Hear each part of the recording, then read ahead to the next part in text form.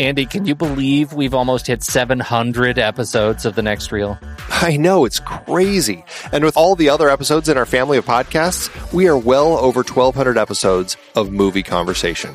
It's really pretty amazing that we've gotten to have these in-depth movie chats every week for over a decade now. And we couldn't have done it without our loyal community of film fans. Their support over the years has meant so much. For sure. That reminds me, we should give the merch store a shout out. Buying shirts from thenextreel.com/merch is a great way listeners can continue to support the show. Plus, they get to sport our great designs. Absolutely. I think sometimes folks forget we have a variety of shirts, mugs, phone cases, and more available. In fact, a great place to start is with a shirt sporting the Next Reel's logo. We also have that classic Fast Times Spicoli Surf School tee, or the weirdly popular Rusty's European Tour shirt. The one from National Lampoon's European Vacation. Why is that so popular? Search me, but we have sold a ridiculous number of those. I guess there are a lot of Rustys taking trips to Europe? We're always adding new designs based on movies we've covered, like our brand new design for a streetcar named Desire, featuring a streetcar named Desire. So if you want to rep your love of TNR and films, head to thenextreel.com/merch. Every purchase helps us continue to have these weekly in-depth conversations. So visit thenextreel.com/merch today. And as always, thanks for listening and being a part of the Next Reel community. We've got lots more great movie chats coming your way. It is hard to believe that we have been having in-depth weekly conversations about movies since 2011. So many great conversations over the years about so many great movies. And some stinkers. Well, true. But you know, producing this show week after week requires a ton of work behind the scenes. If you'd like to help support our efforts, one easy way is by using our Originals page when shopping for books and movies that we've covered. Just visit thenextreel.com/originals. Your purchases made through our links give us a small commission at no extra cost to you and allow us to keep having these great discussions. In Season 3, we covered even more great adaptations like The Night of the Hunter and It Happened One Night, both part of our Couples on the Run series.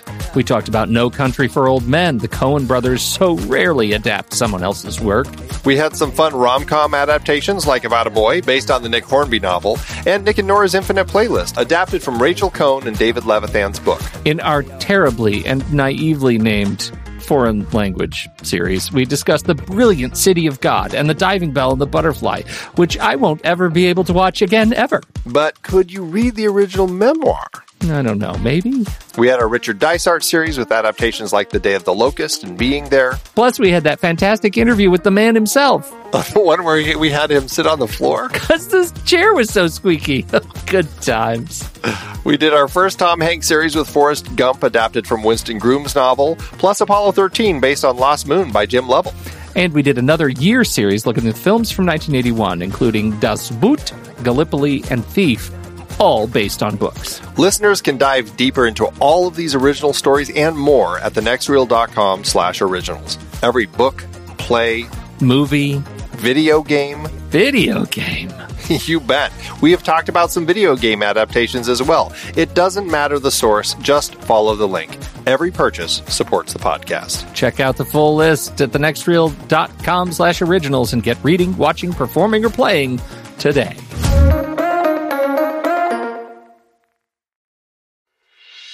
I'm Pete Wright. And I'm Andy Nelson. Welcome to The Next Reel. When the movie ends, our conversation begins. In just a matter of seconds, you're going to hear a classic episode of this show from back in the day when we called ourselves Movies We Like. It took us a while to settle into the show's format, so you'll notice some differences as you listen to these episodes. For instance, it takes us a bit of time to actually get into the conversation about the movie. Things like that. But we're still proud of the conversations about the movies themselves, and we think they're worth keeping in the library. So enjoy these episodes from our back catalog. And you can become part of our Discord community, learn more about the show, and find out how you can become a supporting member at thenextreel.com. So thank you, everybody, for downloading and listening to The Next Reel. We appreciate your time and attention, and we hope you enjoy the show.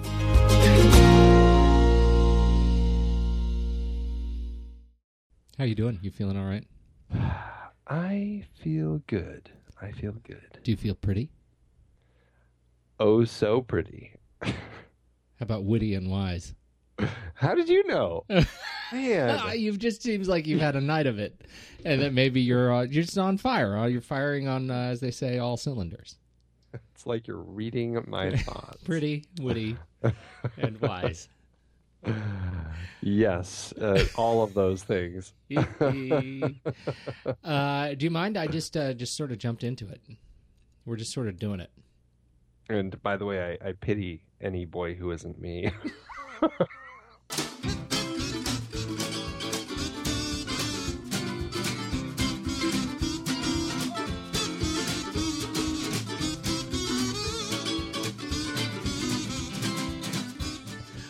We are The Next Reel, and I'm Pete Wright, and that's Andy Nelson. Hi, Andy. Say hi to the people. Hi, people. And we spoil movies. Tonight's movie that we're going to spoil is 1985's Pale Rider. Clint Eastwood directing himself again. Yes. And we're very excited to do this. This is continuing our Richard Dysart series, and we get to talk about it. Dysart taking a little bit more of a role, I think, which we will talk about shortly. Absolutely. Until then, you should find us at thenextreel.com.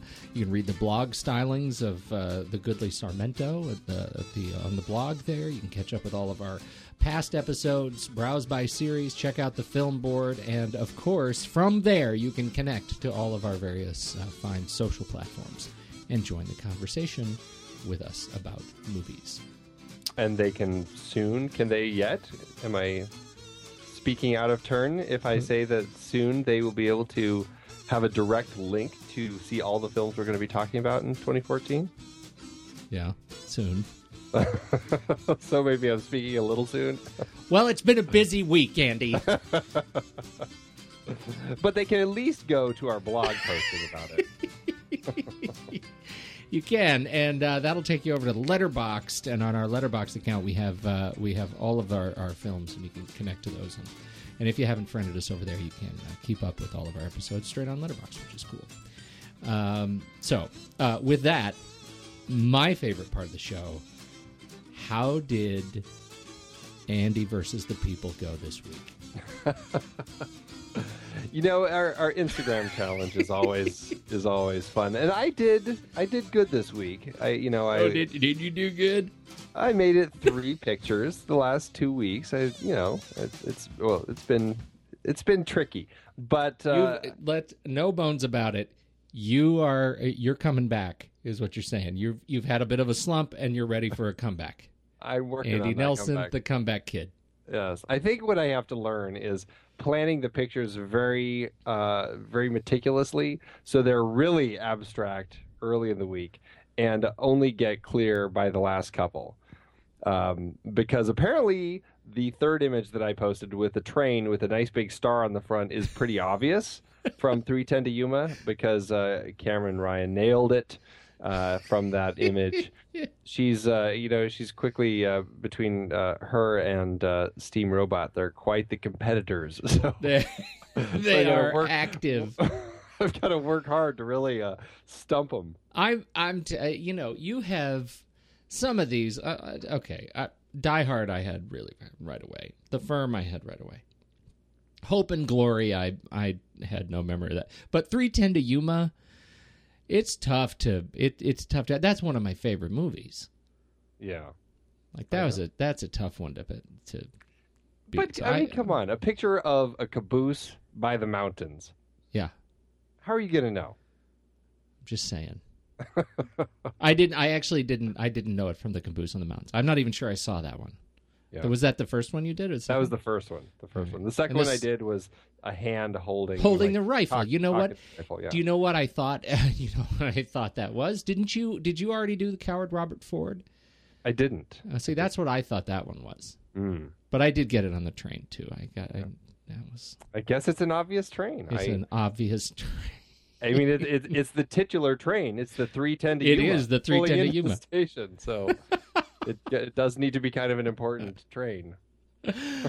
That's awesome. Yes, but congratulations to Cameron. She is entered into our Pony Prize contest. I'm not kidding. This Instagram feed, the Next Reel Instagram feed is fantastic. It is so fantastic. You know what, people, if you are not following the Instagram feed, you must do this and get over there. The Instagram.com. If you do nothing else, follow this one, because it's like it's like you can see the whole movie in 7 shots. And there are some strange images that pop up from time to time.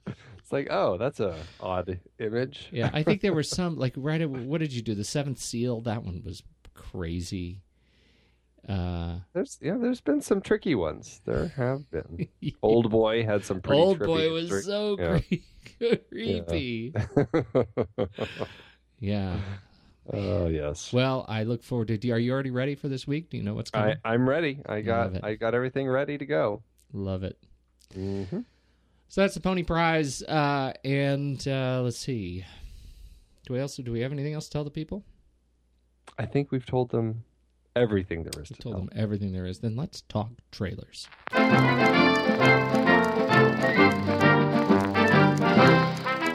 I have to say, I'm really excited about the trailer that I'm going to talk about. I'm really nervous about the film itself. I don't know if it's a film that I should be excited about because it's one of those where the trailer just like has so much going for it, and I just wonder if it's going to turn into something that just can't live up to what the trailer promises. It's called Knights of Badassdom, and it basically. It's a group of people who what is they called?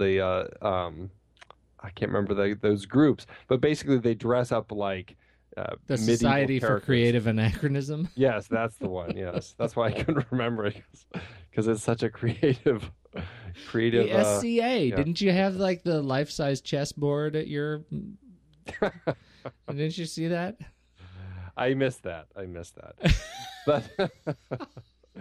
But it is basically a movie that follows a group of these people as they play in their games and it just participate in all sorts of wonderful nonsense. And one of the characters, played by Steve Zahn, accidentally, as he's moving up in his, he's like the wizard character, and he's moving up to the next level, and so he gets this special wizard book, and he just randomly picks a page and reads a spell, and accidentally conjures up a demon from hell, a succubus, I believe, as he says in the trailer. So he and all of his friends, including Peter Dinklage, Summer Glau, Ryan Quanten, they all have to work to destroy this succubus before she destroys all of them. Okay, so this movie looks so good. Okay, first of all, reasons I can't wait to see this movie. 1, Summer Glau.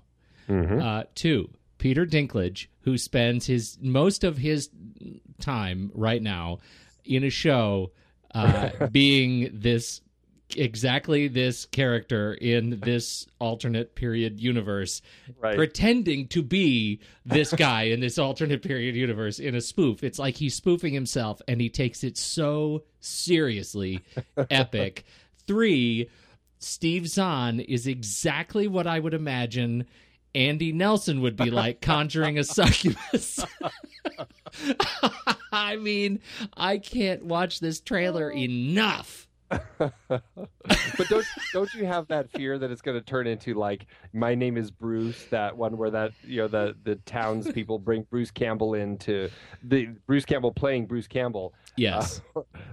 Because he's so great in the Evil Dead movies and stuff, but they accidentally resurrect this monster in their town, and then the Bruce Campbell has to play kind of his movie character Bruce Campbell in order to stop this thing. I mean, it's a little too meta happy. It is really meta happy. Too much. And I hope that it doesn't go that route because it looks so good. It does look so good. I can't take it. Oh, very much looking man. To Knights of Badassdom. Wow. And that's actually getting a very limited release in this country. In fact, I think it's one of those releases where you kind of have to be... what is that website? It's one of those websites where you can go to and you can like get people to kind of vote for it to come play in your area. And so that is how people are getting it. Like, it's going to be screening here in the Phoenix area a couple times, I think, in the next couple weeks, because enough people voted to get it here. And so it's going to be playing in early February down here in Phoenix. It's I'm trying to find the name of that website that you can get it from. TUGG.com. Available on demand and digital February 11th. Coming right up. And then if you look at TUGG.com, you can see if you can get it to come play in your area. There you go. That's so good. I'm so excited for this movie. You know what? I'm going to buy it on iTunes. I don't even care. I'm not going to go. I just want to contribute to people making these kinds of movies. Yeah. I love the map. Like, if you go to the Knights of Badassdom-movie.com, they have the background after you watch the trailers, like the map, the Forest of Lost Souls, the Dead Meadows of Bodom, the Plains of Evermore. That's a great moment of the trailer. These are the Plains of Evermore. It pulls back and people are setting their pop-up tents up. Tis about to get medieval up in here. Thy wait is over. This could be something that turns into a guilty pleasure for somebody. It could. It may already be. I haven't even seen it yet. I already feel so guilty. My trailer's different. My trailer comes out right around the same time, a couple of days later. On February 14th, we are introduced to Akiva Goldsman, starring Colin Farrell, Jessica Brown Findlay, Russell Crowe, with Winter's Tale. This looks like an ambitious film. Do you know what? You watched the trailer, right? Oh, yeah, absolutely. Okay, so you watch the trailer, and the trailer looks like two movies. Yeah. You get that feeling? Like there's the back in time part, and then there's the future part, and then they all get mixed up together. It's like two movies that all these people are in. It looks really, watching the trailer, it struck me as, wow, this is a story that's really going to do a lot, and I hope that they know how to pull it off.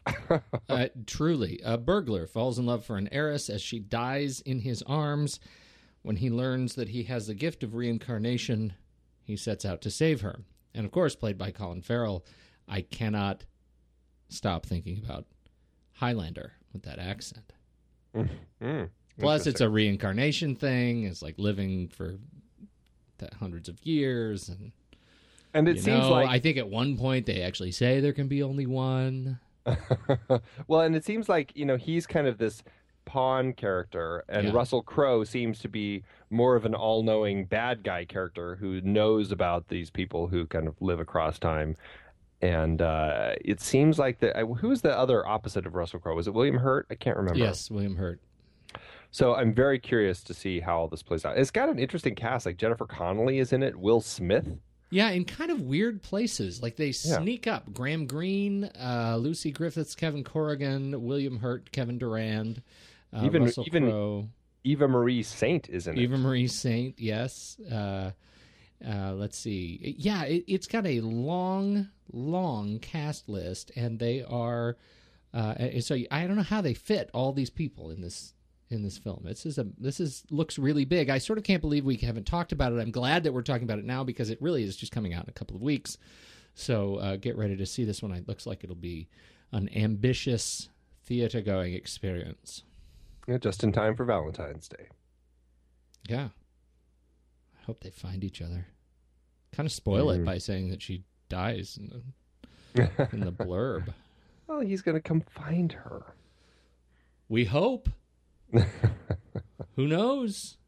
Is this okay? So Akiva Goldman, this is his feature directorial debut. Yes, he's mostly known as a writer. Yeah. Well, in his screenwriting, I mean, he's won. Yeah. What did he win his Oscar for? Was it Beautiful Mind? Is that what he won? Yep. Well, no, it wasn't iRobot, I don't think. Wah, wah. He did, he's got 15 writing credits. He's got 22 producer credits, a lot of production credits. He was a producer for the entire run of Fringe, as far as I know. All the paranormal movies that hit Jonah Hex. Not sure if you remember that. Oh yeah. So yeah, he's been producing and writing a lot, but yeah, this is his first feature film, as you say, debut. Interesting. Debut. Yeah, this will be interesting. So I'm very curious about this film. I'm looking forward to seeing it, and we'll see what happens. Absolutely. February 14th. And with that, shall we? Let's do it. Warner Brothers will be proud to bring you the next great American Western. Clint Eastwood, Pale Rider. They came out of the mountains to ravage and rape a small mining village. Suddenly, a stranger appeared, and hell followed with him. Some called him Preacher. Others called him Gunfighter. Clint Eastwood, Pale Rider. This is Clint Eastwood. Do you know how many, without looking, can you tell me how many films in which Clint Eastwood has directed himself? Can you tell me that? Do you know right now? 5, 4, 3, 2, go. No, 12. Wow.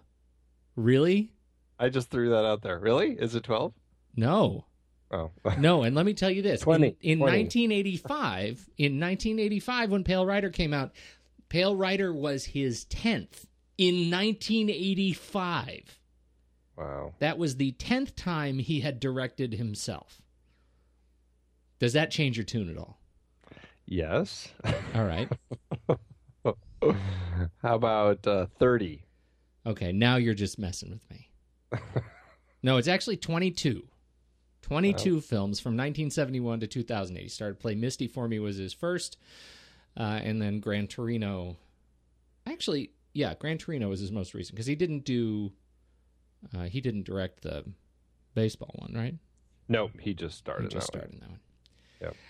So, man, this guy knows how to direct himself. That's what I'm thinking when I'm watching Pale Rider. He does, especially in westerns. I think there's something about the way that he understands how to play a western character, how to move as that western character, how to frame the shots of himself as a western character that, and in a way, I think has really defined what we all think of as kind of that lone cowboy. And I think we'd all agree also in Firefox. and in Firefox. And maybe Honky Tonk. I'm just messing with you. I hated Firefox. That was a terrible movie. I think you're absolutely right. I mean, talk about a guy who defined an era of Western films. This was this is, in all the sort of similarities that get sort of conjured up as you think about westerns of this period, and he even they're similar to his own films in some cases. This film it plays the icon superbly. Yeah, and ironically, you don't see a lot of Clint Eastwood in this movie. I mean, it's kind of deceiving that it's a Clint Eastwood film, and yet he. There's less of him than I would have expected. Let's just say that. Yeah, and interesting the way that comes to play in the context of the story.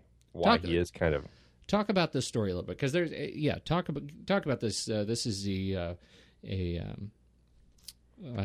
Western superhero origin story.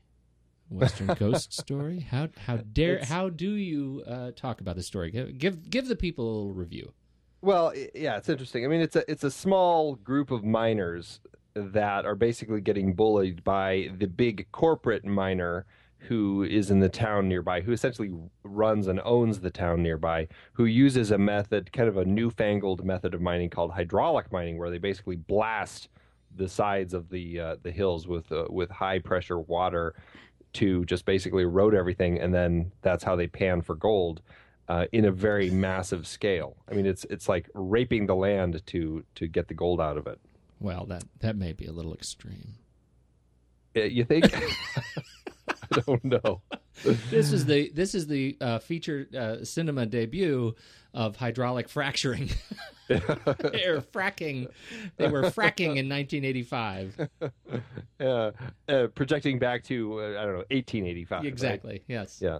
The and a little girl's dog gets killed in this raid on their mining town, and she says a prayer, hoping that someone will come save them. And in rides this pale rider, and a very mysterious figure who helps these people out, helps bring them together, and long story short, kind of brings an end to the problem of this corporate miner, and is able to help these town people succeed.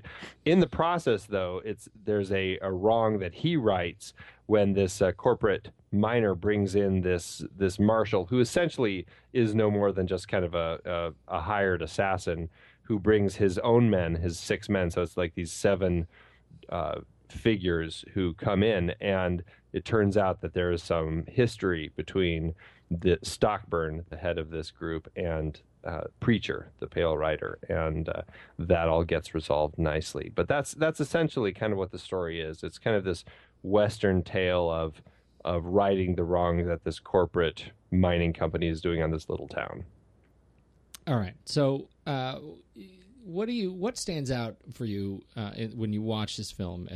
As it, I kept thinking to myself as I'm watching it, this film does a good job for me of testing my emotional connection to these characters. Right. It seems like I am on a bit of a roller coaster in terms of who I want to succeed from scene to scene, and I surprised myself. Interesting. I surprised myself, and I think he did a very good job. How does this movie play out for you after? I should ask you, when's the last time you watched it? I actually watched it not too long ago. I'd say maybe 6 months ago. Oh, recently. It's been years for me. Yeah, before that, it had been for me as well. But I wanted to just kind of refresh my memory on some of my Clint Eastwood westerns, and so gave it a rewatch. This film has always been an interesting one for me that I've always really enjoyed. I've never really gotten too involved with until I think Stockburn shows up. And that's when I really start getting much more invested in the story and everything that's going on. I think some of that is that maybe I've foolishly always missed the fact that he's a ghost. I mean, which, it's not ever really spelled out, but I always have found it very kind of this strange religious moment when the young girl, Megan, is saying this prayer. She's played by Sidney Penny, and she's saying this prayer, and as she's praying, we cut to the mountains, and we cut to the snowy mountains, and we see him kind of ride out. And then later, when she's talking with her mother, and she's a very Bible knowledgeable girl. She really kind of is always reading the Bible and looking at it. And she's reading a passage from Revelations, I believe, about the Pale Rider. And as she's reading that in Rides, I think the quote is, "When the Lamb opened the 4th seal, I heard the voice of the 4th living creature say, 'Come.' I looked, and there before me was a pale horse, and on it was a rider, and his name was Death, and hell followed behind him." And as she's saying that, he kind of rides up, which kind of alludes to the fact that this man, there's something more to him and a greater reason as to why he's here. Now, I don't know. I guess I just never kind of twisted it in my head to looking at it from the supernatural perspective, that this man actually was a ghost and he's here to kind of avenge his death. But I mean, that's when you look at it that way, it's like, oh, it's completely obvious. I should have always seen it that way. Yeah, I think so too. I think I was thrown by that as well, because that's not a sequence. I think, and it's a pivotal sequence, but It's not a sequence I'm speaking of when she's reading the Bible. It's a pivotal sequence, obviously, in the overall dramatic arc of the film, but it's not one that sticks with me. Well, and I think part of that is because it's read in kind of a dramatic way where bad stuff has been happening and all this stuff, and okay, yes, he's sitting on a pale horse, and it kind of fits that. It just I guess I always looked at it as there's foreboding words that kind of allude to the fact that this character, his name is Death. Okay, he's a cowboy. He's here to kind of kill the bad guys. Right. I've never kind of twisted and looked at it in the other more supernatural way, and it's definitely an interesting thing to look at. And oddly enough, as I was reading up on this, people are talking about how High Plains Drifter is the same thing, about a ghost that comes and avenges his death. And I'm like, I don't remember him being dead in that one either. How did I miss all this? And then here I am going, and then I watch The Natural, and I'm like, oh, he's clearly dead. What's going on? Why doesn't anyone else get it? I'm just looking at all these movies wrong, I guess. That's fantastic. And that was the one I was talking about, the similarities to other films, and I think it's so interesting, and I'm almost sure it's because when I first saw this film, I was not of an age to interpret it that way. Yeah. I don't know if I was too cynical. Maybe the first time I saw it, I just didn't see it. It was right in front of me, and I just didn't see it. Even in the final shootout sequence, right? You talk about when Stockburn shows up. So the hired gun and his henchmen, his 6 duster-clad deputies show up, and they brutally assassinate one of the town's members. Yeah, right. And then there's this sequence where it's the Pale Rider up against, or the preacher up against the deputies and Stockburn.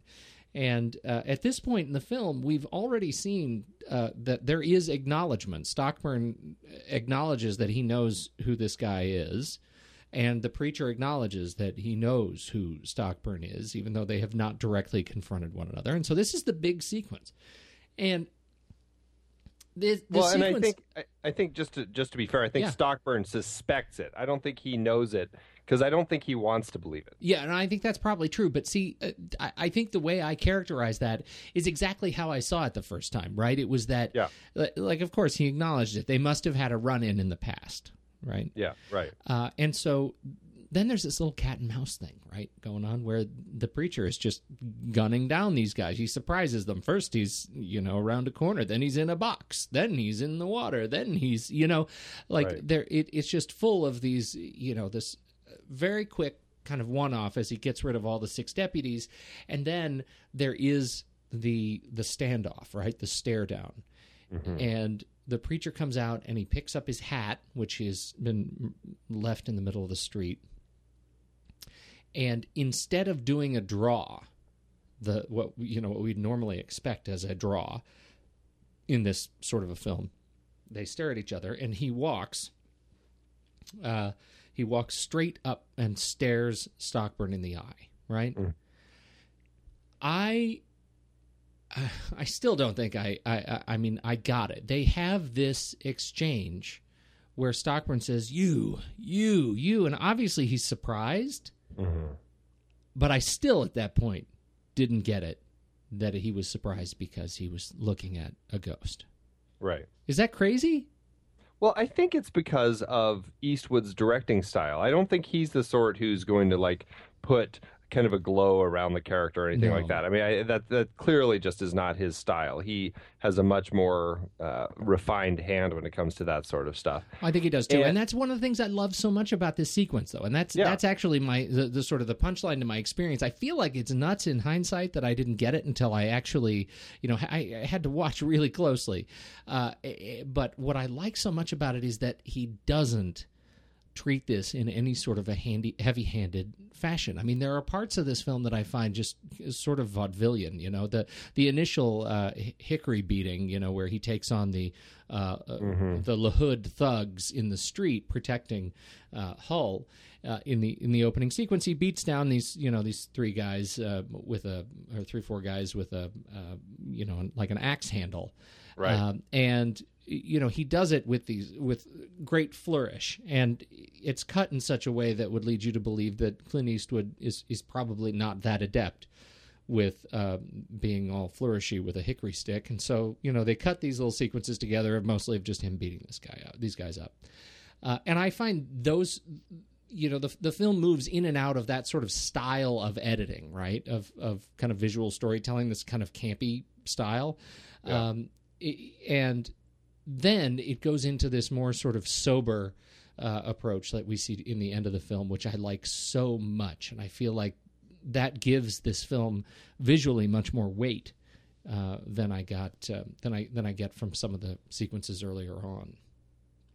Yeah, it is interesting. I think there's just going back to that last moment real quick. It always has struck me that why does Stockburn wait so long to pull his gun? And I think looking in retrospect, when you know that Eastwood is a ghost and he's coming to kill him, it's not until Stockburn sees the whites of his eyes when Preacher lifts his hat a little bit and you can kind of see the whites of his eyes, that Stockburn really connects, and he tries to pull his gun out, but it's almost like he's so paralyzed that he can't get his gun out. It's like he's kind of paralyzed with fear in a way. Right.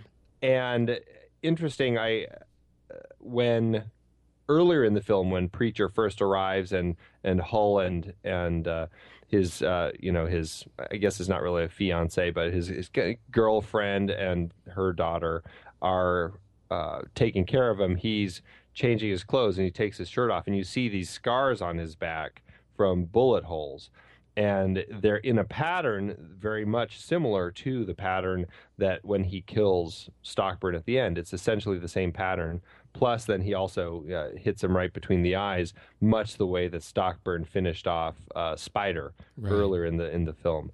And so it is very interesting the way all of that plays out, but all done in a way where it really kind of respects the audience and nothing hits you over the head with obviousness. Nothing is spelled out, even the history between Preacher and Stockburn, and or just any history of Preacher, period. Like, where did this guy come from? Why is he a preacher? How is he also this great gunman, et cetera, et cetera? There's all these questions that are raised, but they're never really answered. It's left very vague. And unlike even something like High Plains Drifter, where we get a lot of the flashbacks as the film comes to its conclusion, we see kind of how he was strung up and all of that sort of stuff. We don't get that here. We don't get any of those flashbacks. So it's left very much kind of in our heads, and we kind of take with it what we will and, make something out of it that everyone has their own story in their head from it, I guess. And I really like the way that he builds the story that way. Well, you think about it this way. And I think that comparison is apt. If you had taken out all of the flashbacks of High Plains Drifter, would the story have stood up for you? Do you know what I'm saying? And I'm asking that as a baited comparison, because I think it's one of the things I like so much about this film, that if you took out all of the suspicion that you have that he's a ghost, that this is a standoff between the living and the dead, the movie still stands up. Yeah. No, absolutely. And I think that's why, so do you see my comparison with High Plains Drifter? Like, I don't think the movie wouldn't be the same film. It would not, like, we need more of that backstory. In High Plains Drifter. High Plains Drifter. And yeah, we don't have that. I guess there's not the illusions, kind of the biblical illusions and the things that kind of give us that sense that, oh, okay, this guy's dead. I mean, I don't think if you cut out the biblical illusions, earlier in Pale Rider, I don't think it would have been obvious at all. Well, clearly it wasn't obvious for me, but I don't think you would have been able to ever deduce that this guy was a ghost. Well, that's what makes this such an interesting movie to digest, Yeah, right? absolutely. That we could see this movie and really enjoy it as a western, western revenge fantasy, right? Mm-hmm. Yeah. As you know, because the roving drifter is such an iconic character in storytelling that's enough if you tell it in a visual enough fashion, right? I mean that it's enough for me to know that there is a guy out there in the plains where in which if I'm in trouble, there's a chance I'll be rescued, and I won't ever get to know why, but I feel better and safer knowing that there are these people out there, these vigilantes out there that are protecting the good of the innocent, right? And that's enough of a story for me. And in this case, adding the supernatural element, that gives you something to jaw on. Does it make it a better story or a worse story or a more interesting story? For me, it makes it more interesting. It makes it more interesting because I see another layer of it that I didn't see, 15 years ago, the first time I saw this film. Yeah, absolutely. I almost want to just go watch it again and look at it from that perspective and go, okay, really, I like the way that they develop all of that over the course of this film, and the way that he interacts with people, and the way that he appears and reappears or disappears, and in ways to kind of bring people together and help this group find a way to basically become kind of a cohesive team that can work together to oppose this, LaHood and his thugs. So let's talk a little bit about LaHood. Yes. Our man Dysart. Fantastic. Yeah. He can be just an evil bastard. Boy. He's good. He really is. He is good. We've talked about other movies of his. We've obviously seen other movies of his, and I still, with that longhorn mustache, I actually had to I had to look it up. I was like, wait, really? This is Richard Dysart? Really? What I think is so interesting about the way he plays this, and we have to remember that this was 1985. It's since this film. This is one of the sort of genetic precursors of many of the performances of the corporate villain, right? Yeah. And to see him play this role as the corporate villain, and again, he's like Clint Eastwood. Like, we don't get a lot of him on screen. Right. Much of this is the story of Hull and thugs and the townspeople. But when we do see him, we see this really interesting sort of a roller coaster of an arc. First, he comes in and he's the sophisticated, he gets off the train, he's the sophisticated business owner. And then we see that he's the way he orders his son, played by the young Chris Penn, and other thugs, as he orders them around on how to, how they need to take care of these things. We can tell that there is a thuggish behavior, and he wants to use force to get these people out of their off their land so that he can develop it as a mine. And then when he first meets with the preacher, when he invites the preacher into his office, we see him come unhinged over the writ of law. Right. And his voice gets all high, and he just goes crazy, right? Yeah. And the best line for me of his, when he stops, he recovers his composure, and he says, "I've negotiated, I've tried to talk it up, and I've just come up short." When he comes to terms with the fact that he's going to use violence again, and he's going to do it with a smile on his face. Yep. I thought he was cool. He's evil. He's evil. And I think one of my favorite moments with him is when Stockburn and his men are confronting Spider, who has found a huge nugget of gold. I mean, it's just ridiculously large. I mean, the size of somebody's head large. Right. He is gone to town. He's drunk as a skunk, and he basically goes in the street to, basically yell at LaHood and just tell him, I can be great too, and all that sort of stuff. Stockburn and his men come out and have this. I mean, it's a really intense and painful scene as they, kind of do that whole dance thing, and they shoot the ground and make Spider kind of jump around. And then Spider is so mad he pulls his gun and is ready to just kind of lay it into these guys, and they just go to town on him and fill him with lead. I mean, literally, it's almost like it doesn't stop to the point where every bullet that they have is in his body, basically. And there's a shot of LaHood, Richard Dysart, standing inside in the shadows, and you just get this like sliver of light on the side of his face as he's looking down. And we know from Spider saying that he knew Coy LaHood, Richard Dysart's character, from long ago when they were young men. And, so there's this history between these two characters.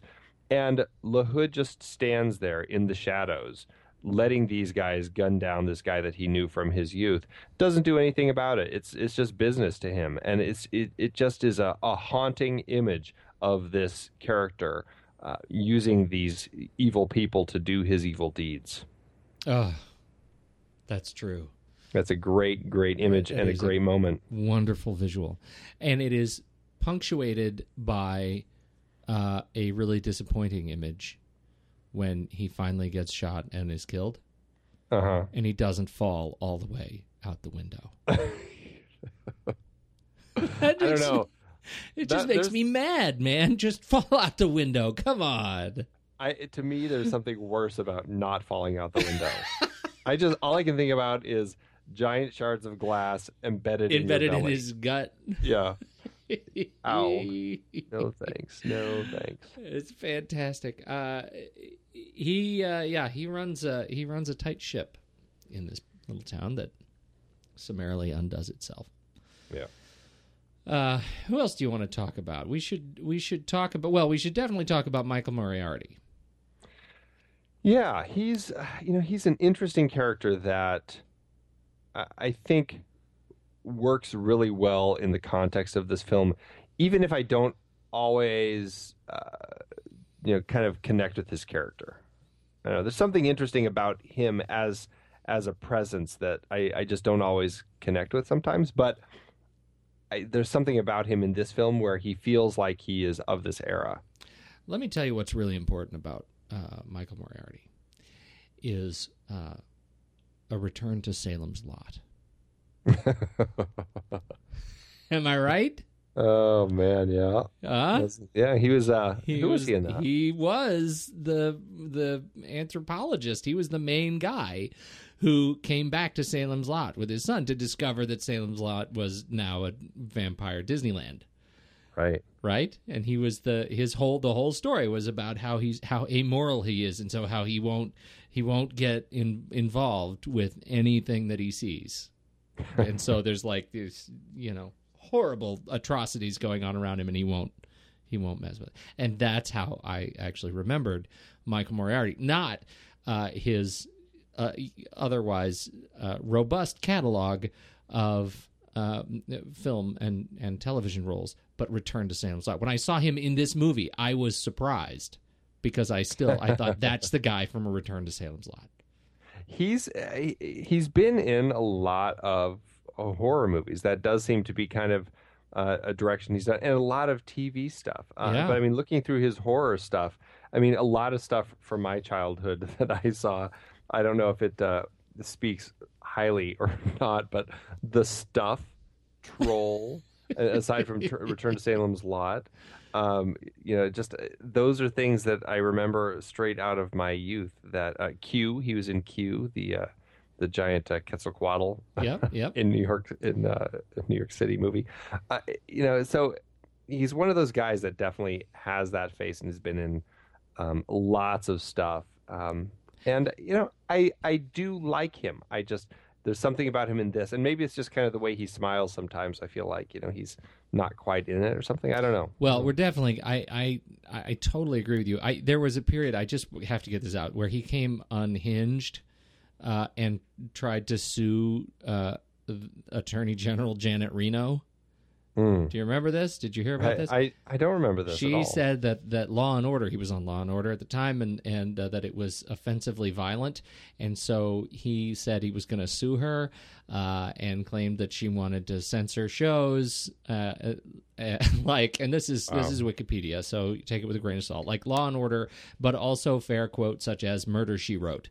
He accused Law and Order executive Dick Wolf of not taking his concerns seriously, and that the executives caved into Reno's demands, and he was actually kicked off the show. Wow. Yeah, it just sort of came unhinged, and that I think describes kind of my expectation of him after seeing him in this role. And not that those two things are connected, but in this role, what he does so well is he plays a simple and passionate character. Yeah. Right? He is a simple person, and he is obsessively passionate about what he is doing. Right. And he does it in his own way. I think that, one of the things I like, one of the sequences I like so much in this movie is the campfire sequence. When the 20 guys, the 20 men of the mining colony are having their conversation about whether or not they're going to accept the $1,000 a head buyout offer from LaHood, or if they're going to fight and stay to stake their land and their claim. And the yays are really mustered by these two characters. It was Hull and what was the other guy? Spider. That was Spider, the not drunk yet Spider. Right. And so they have this conversation. They're talking about, and the way they sort of phrase their affinity for the place is a long and just wonderfully heartfelt portrayal of kind of love of home. And I found myself really moved by that sequence in the film, and it was much longer, I think, than certainly than was needed to get the point across. But it made it a much more sort of artful communication of that sequence, and I really liked the way he let that scene breathe. Yeah, and it's a really touching scene where, in retrospect, you can see Preacher's hand in kind of working to help those people find a way to come together. Yeah, as he's standing, Preacher, I should say, is standing behind them in the dark, and you don't really know that until a little bit into the sequence, as he's asked to come forward, and I suppose I think maybe this sequence I should have known. You know what I mean? Yeah. The way he sort of plays the conversation is, it's delicate, and dare I say, sort of biblical. Yeah. Right. But it was really it was very well done. It was a very dynamic sort of sequence. Yeah. So there's Michael Moriarty. And just stepping aside from Michael Moriarty, but speaking specifically to this scene and the whole film, I think that Bruce Surtees' cinematography in the whole film is really, really just stunningly gorgeous. I mean, they shot this film up in I believe the Sawtooth National Park or National Wilderness area up in Idaho. And the mountains in this film are truly just amazing to look at. Any of just the shots of them riding in the mountains and riding across the plains, I mean, really are just jaw-droppingly stunning. But then the way that Eastwood chose to light the film, and along with Bruce Surtees, it was very... I guess you could say kind of the time, where when you'd go inside one of the buildings, there was very little light inside. Most of the light came from the windows. Speaking of that shot of LaHood by the window when Spider's getting killed, just like this fire scene, there's so little light there. It's you're looking at kind of these faces that are kind of coming out in the firelight out of these black shadows. And it really is just a beautiful way to light this film. And in contrast with kind of the bright, snowy landscape that we get sometime, particularly when Preacher is riding across it, almost like kind of this heavenly ride that he's taking, it really kind of has a nice balance between the dark and the light in this film. You know, I'm glad you mentioned that. I think the lighting and the production design in general, the mining community and the mine itself, both LaHood's mine and the communities, the buildings, the structures are, as you say, of the time. You know, it is a ragtag group that has set up home here, and making the inside as dark as they do.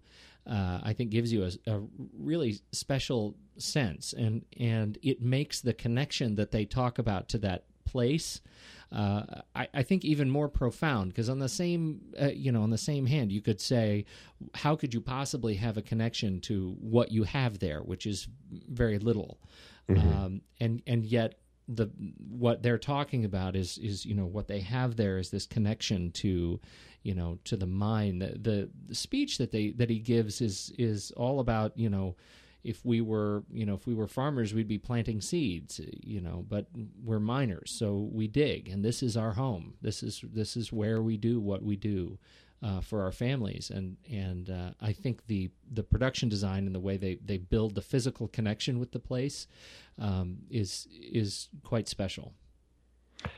I think another element that comes from that scene is a scene with very little dialogue. It's actually when Preacher first comes out to help Hull break this giant boulder that is in the creek, where Hull just kind of has this thing about him and the boulder. It's either going to kill me or I'm going to kill it, and because he feels there's gold under it, and Preacher comes out and starts banging away at it with a sledgehammer, and that is the moment where he's able to start bringing everybody together, and the town starts coming. And it's this really beautiful scene with no dialogue, just people as they kind of come down and start banging away at this rock. And it comes after a confrontation with Chris Penn and the ever fun to see on screen Richard Kiel. I was just going to say that.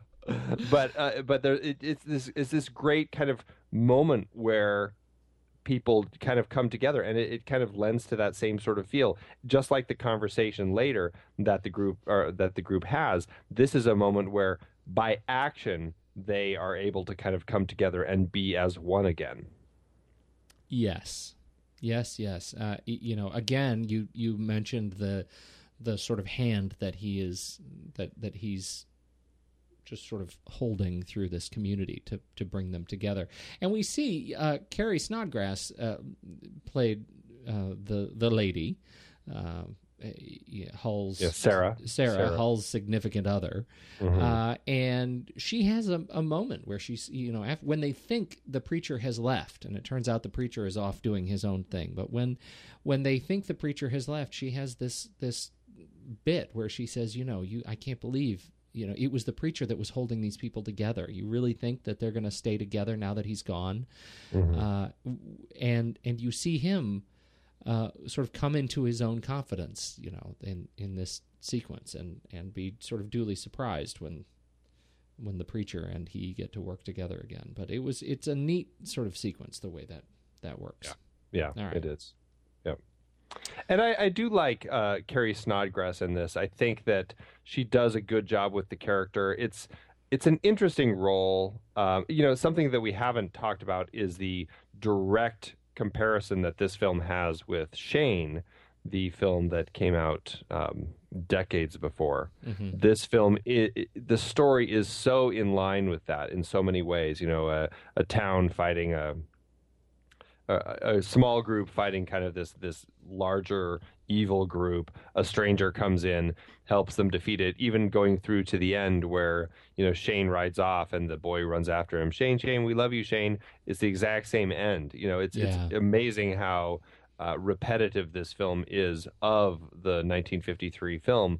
But I don't know, but there's elements to it that I think work so much differently. But one of them that is also repeated is the fact that Carrie Snodgrass's character, Sarah, does kind of fall for this stranger that comes to town. Even though she's with Hull, there is this draw that she has to him. And it's an interesting character moment, and the way that ends up playing out to the point where it's really kind of alluded to. Maybe they have a night together, which kind of creeps me out if he is a ghost. But but hey. Yeah, I don't know. There's something about the way that she plays it that just comes across just very straight. It's not maudlin at all. It's this even keel understanding of the way things are. Right. Yeah. It's been a long time since I've seen Shane. Me too. I was actually going to try to watch it before we recorded. I just didn't have a chance. That was who was the stranger? Alan Ladd. Alan Ladd was Shane, wasn't he? Yeah. Coming into town to stop. Who was Jack? Jack was it Palance? Jack was it Palance Jack Palance and Van who's the bad Heflin? guy? I It's can't been remember. way too long. It has been a long time. I need He to was watch the that. It was Jack Palance was essentially the Stockburn character. Yeah. Yeah. The parallels are uncanny, convincing. Yeah. And yet, an homage can be a satisfactory film in its own right. Yeah, and I think they change it up enough that I don't really have any problems with it. I find it very rewarding. What is enough, though? Right? I mean, if the substance of the film is the same and the characters can be essentially mapped to one another, what is it about this film that makes it unique enough to get past the obvious comparisons for you?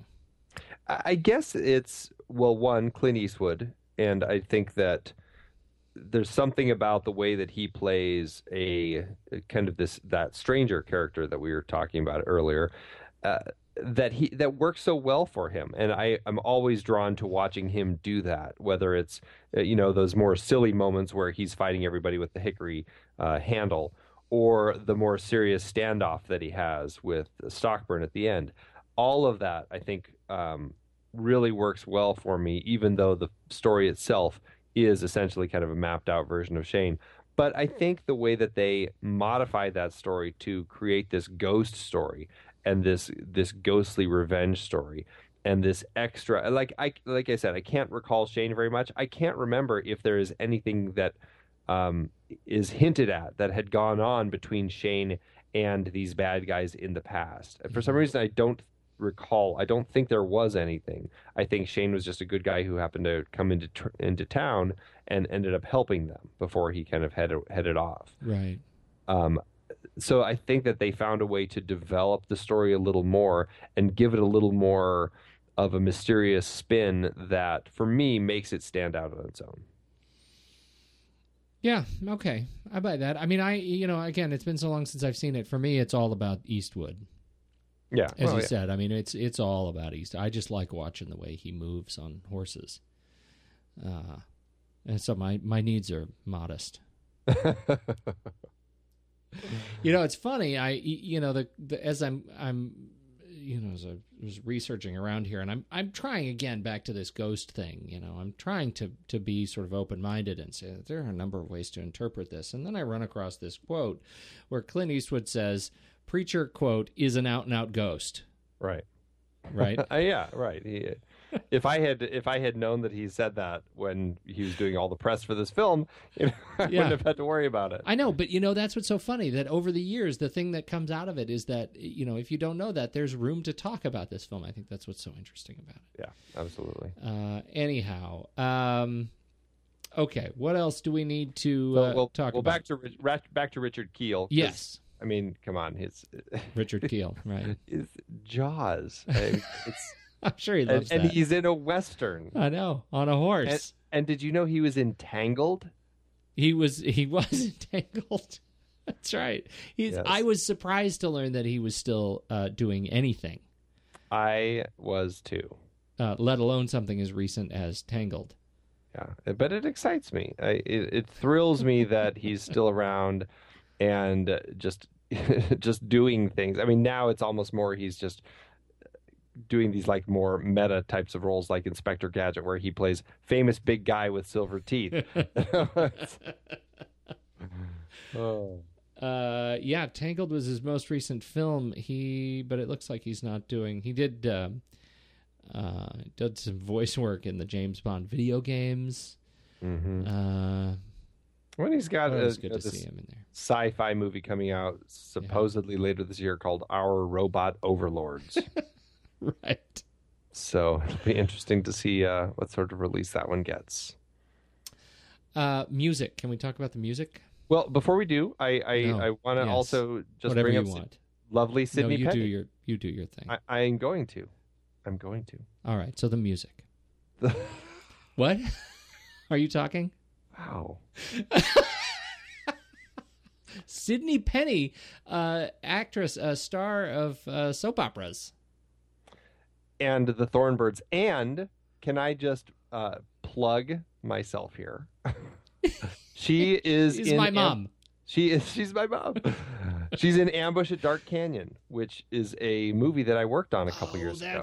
That was the thing. You've been posting about that a little bit. That's right. It just came out on DVD. You can pick up your copy at Walmart. It's for sale at Walmart, and I believe it's streaming as well. So yeah, check it out. Ambush. Did you meet her? I did, in fact. And how is she? She's lovely. She's a wonderful, kind human being. Say that again. Ambush at Dark Canyon. Ambush at Dark Canyon. That's right. She's put a link in our show notes. Yeah, definitely. I would like to clear up for the record. There is no way that she could be your mom because she is your age. That's right. It would be a little awkward if she were my mom. That's fantastic. For a very strange birth. She's. Look at the beautiful pregnant baby you just had. No, she was good in this movie as a Bible thumping teen. Well, and it is really kind of a creepy role because when she throws herself at the dead preacher. Because when you think about it, it's like these were times when people were marrying off their daughters when they were teenagers, when they were 14 or 15. And she is 14. She's soon to be 15. Her mom got married when she was 15, and she falls for this preacher and wants to basically kind of go away with him because he's a preacher. She's very much into the Bible. And there's some really interesting connection there that I think is a different twist to the Shane film, which is more of a father figure when Shane rides into town, because his father is gone, as I recall, and that's why the mom kind of falls for Shane, and then Shane rides off, and the boy is wanting Shane to kind of stay and be his dad and all this. There's something really interesting the way that they change up this character and make it this young girl who, in a way, his appearance and then disappearance is kind of a step that she needed in order to kind of grow up a little bit. And I think her goodbye to him at the end is a very touching goodbye that, it's there is some sense of maturity to it that I do really enjoy. And it's I find that ending very touching. I do too. I find it touching, particularly in the context of her anger toward him in the woods after she throws herself at him. Right. When she tries so hard to establish a romantic connection, and it's one that I think is risky in the film because it tests some cultural norms that I think even at the time were risky. She's pitching exploring sexuality out of wedlock, and his response as Ghost Preacher is, just something that's kind of reserved for marriage. And so it is to see her as aggressive as she is on film, I think was an interesting take on this character. I particularly liked it. Yeah. And I thought it added a lot to their relationship and his relationship with the town when you think about, in hindsight, that he was drawn to the town by her as an answer to her prayer, if you look at it that way. Right. And that's something that really stuck in my mind when I kind of learned that he was a ghost is, okay, so he was drawn to her because she's the one who has the prayer and brings him there, but there had to be something in the air because I don't think he would have come necessarily if it wasn't for the coming of Stockburn. You know, because Stockburn is the reason that he comes. Stockburn is the evil that brought him down that he needs to destroy, and it's only because he kind of comes and these people won't leave that LaHood brings Stockburn. Well, yeah, I mean, I guess you could see this as a good and evil showdown. You know, I mean, I don't. I mean, there's probably some parallel in the Bible that I'm missing. That would totally describe this. Probably. It is interesting though, because when you think about it, okay, so she says her prayer and brings Preacher to kind of avenge the town, or at least fight for the town. And when LaHood learns that these townspeople are coming together, it's almost like the same sort of thing. I mean, he doesn't have a moment where he sits down and prays, but essentially it's a battle of the saviors. Exactly. He has to go to his place where he's going to bring the other version of the Preacher, which is Stockburn. Right. And so it's like these two warring factions bringing in their demigods to fight. Yeah, and that's sort of where I'm going. And so I don't know that I would be able to say, you know, why did the Preacher answer this particular prayer? Was there something? I don't know that there's enough in the film to illustrate that, but it is a battle of good and evil, and that is at its sort of purest, kind of rawest point. That's what this film is trying to get at. Absolutely. Okay, can we talk about the music now? Okay, sure. Have you watched go ahead. No, there's one more actor. I just want to... Lenny Niehouse's music is great. Do you know why? I want to bring it up? Because have you watched the trailer for this film, the original 85 trailer? I haven't. Music is it's not the music obviously from the film, but it's a whole different like vibe to it. I think the music in this really is fantastic. I think it is a wonderfully interesting score. It's haunting. Yes, haunting score. It is appropriately haunting, right?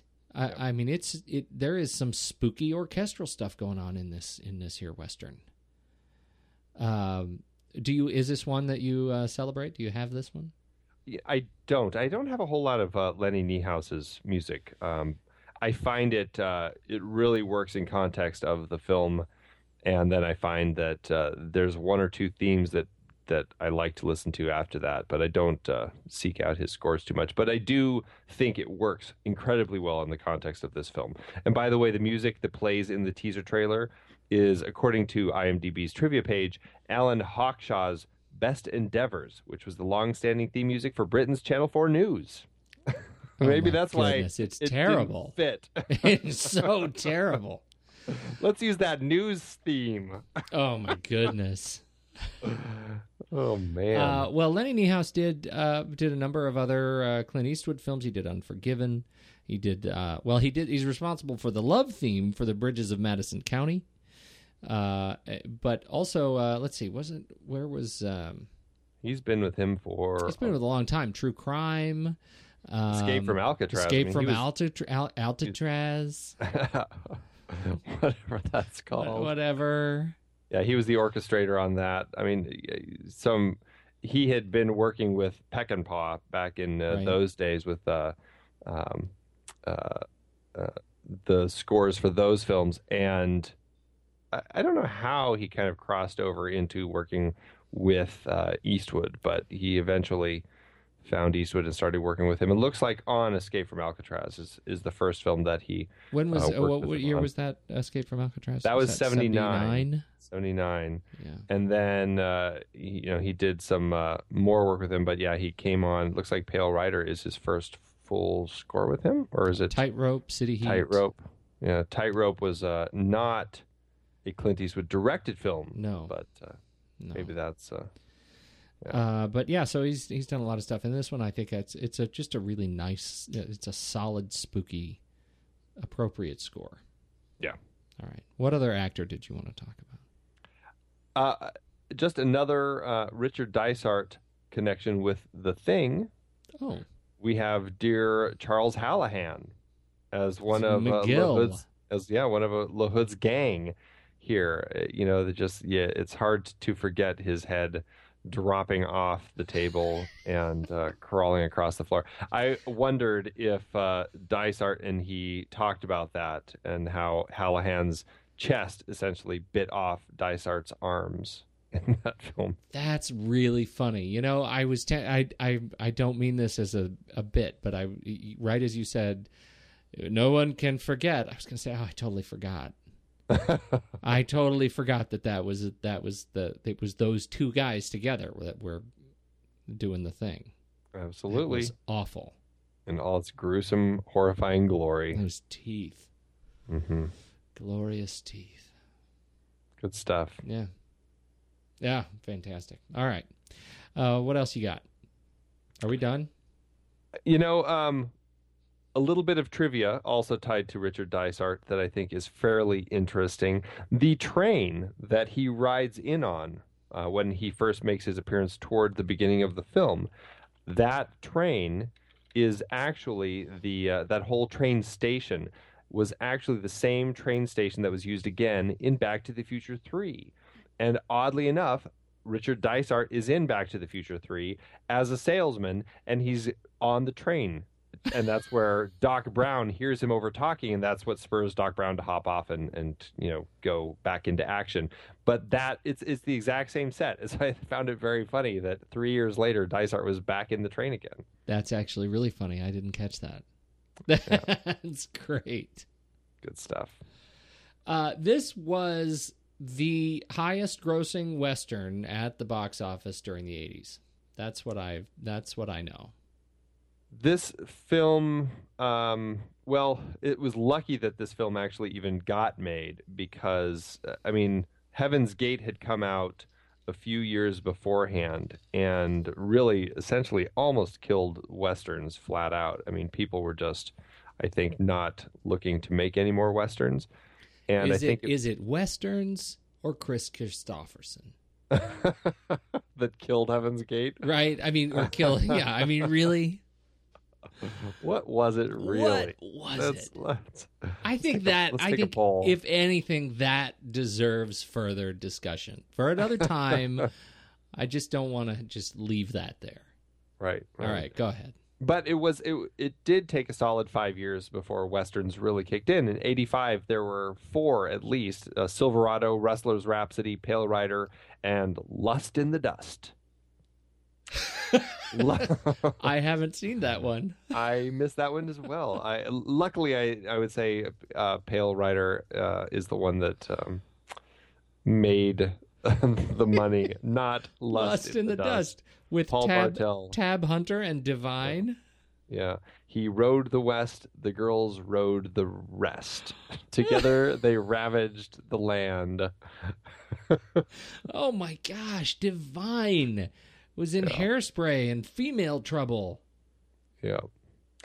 Oh my goodness. So luckily this wasn't the Western that redefined the Westerns for the rest of the 80s.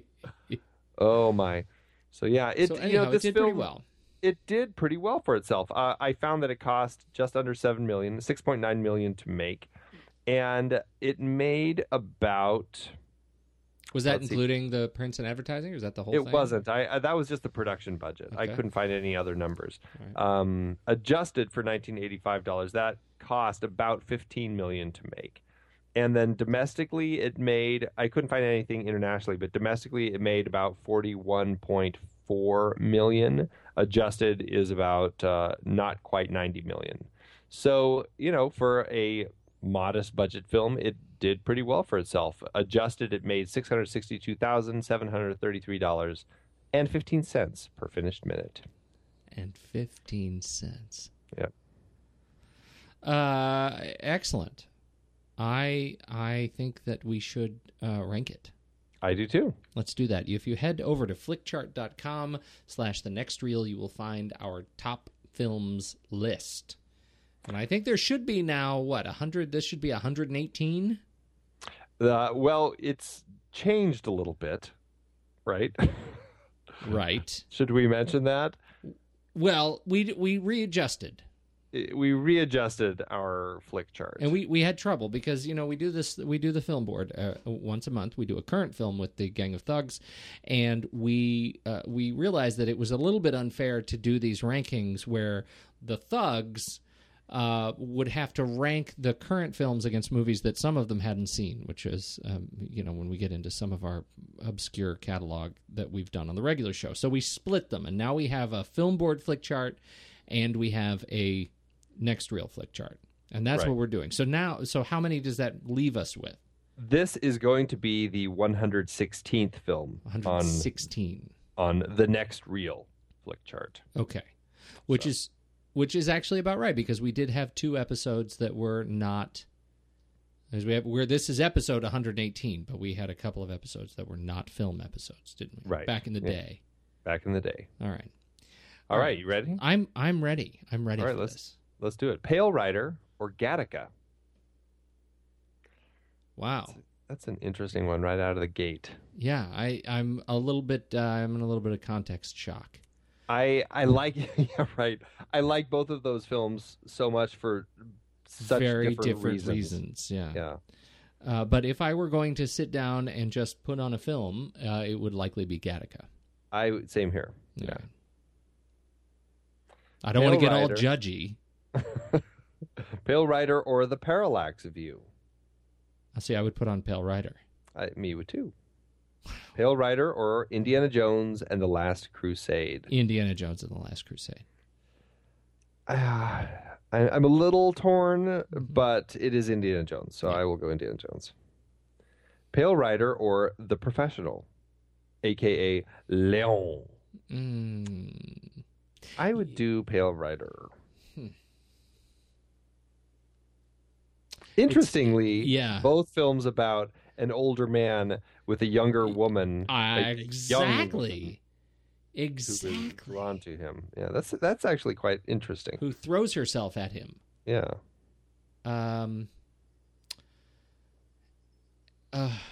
Okay. I'm gonna go Pale Rider. And I don't know, I may regret it.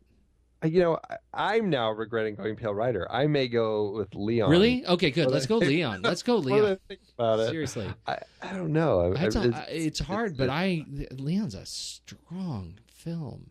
It just, and I there's think some comedy elements to it that drive me nuts, but I think the relationship between Leon and the girl, what's her name? Matilda. Yeah, Matilda. Forget it. Yeah. And Matilda is such a strong character. Yeah. Pale Rider or Indiana Jones and the Temple of Doom? I would go Temple of Doom. Yeah. Pure fun. Om Nam Shivai. Om Nam Shivai. Pale Rider or Pete's new foreign classic favorite, Yee, a 1 and a 2? Pale Rider, please. I will go Pale Rider. It's if nothing other than the length. Pale Rider or Compulsion? Well, there's a jump back to some old conversation. We haven't ranked that one in a long time. I'm going to go Pale Rider, but I do enjoy the Compulsion. That was a surprise to me. That really was. It was. Orson Welles is fantastic. That monologue is. Yeah. All right, 84 out of 116. Hey, it broke 100. Yep, it certainly did. Awesome. Excellent. So this was the end of our Richard Dysart series of films. We do have one other VSE. Very special episode coming up, which we are just wrapping up, I promise.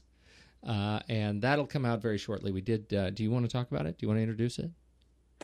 We tracked down Richard Dysart and had a wonderful and fun-filled conversation with him. And we're excited to present it as a bonus episode. So that'll be coming in the next week. And so that'll jump in the feed. Look for that shortly, and we'll have it up on the blog as well. Great conversation with an all-around awesome man.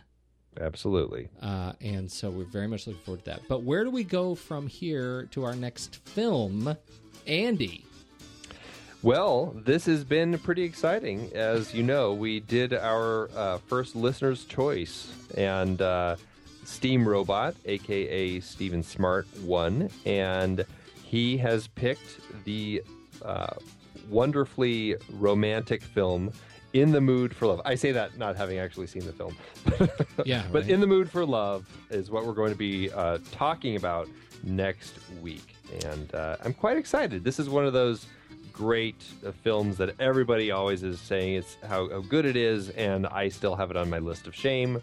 So I'm finally excited to check it off the list. Now, I think I have this one, and wasn't this part of sort of a spiritual trilogy? I don't know if it's a spiritual In the Mood for trilogy. Love, Days of Being Wild, and 2046.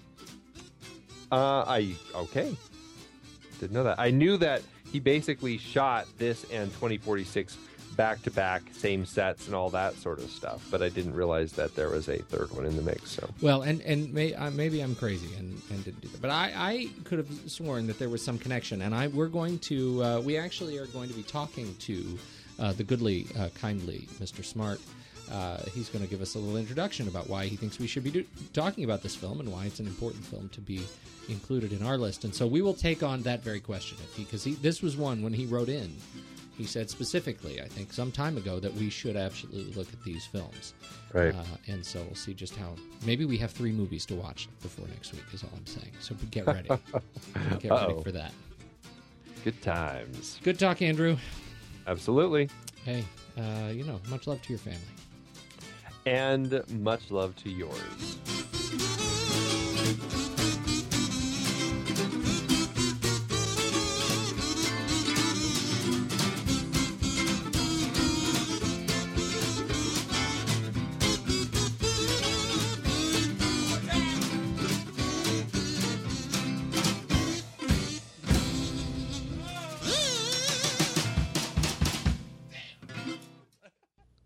It probably is going to be a direct to digital after it kind of goes through this limited release based on. Are you okay? Did you swallow something living? I think the succubus You did. just The succubus just... Whatever's going on your end is horrible. Wow. Are you okay? So that's what it feels like. That was horrible. Not at all what I was hoping. I've been podcasting since 2006. In that time, I've tried countless hosting platforms. But in August 2022, we switched to Transistor to power all of our shows here at True Story FM, and it's been a game changer. I love that Transistor allows unlimited podcasts and storage without extra charges. We can publish so much content, and we do. If you want to start up a podcast, do yourself a favor and host your show on Transistor. With their one-click publishing, you can get your new show onto all the major podcast directories effortlessly. And their website builder lets you quickly build custom sites for each show. The detailed analytics are invaluable too. You can access all kinds of listener data anytime. Oh, and the versatile players allow you to embed episodes anywhere to reach new listeners. Plus, the team behind Transistor is super responsive and keeps making the platform even better. After using countless hosting services over 15 plus years, Transistor has been, hands down, the best podcast partner for us. If you want a hosting platform to take all the worry out of getting your podcast out into the world, go to thenextreel.com/transistor and check it out. Support our show and support your own show by going to thenextreel.com/transistor. Start growing your podcast today.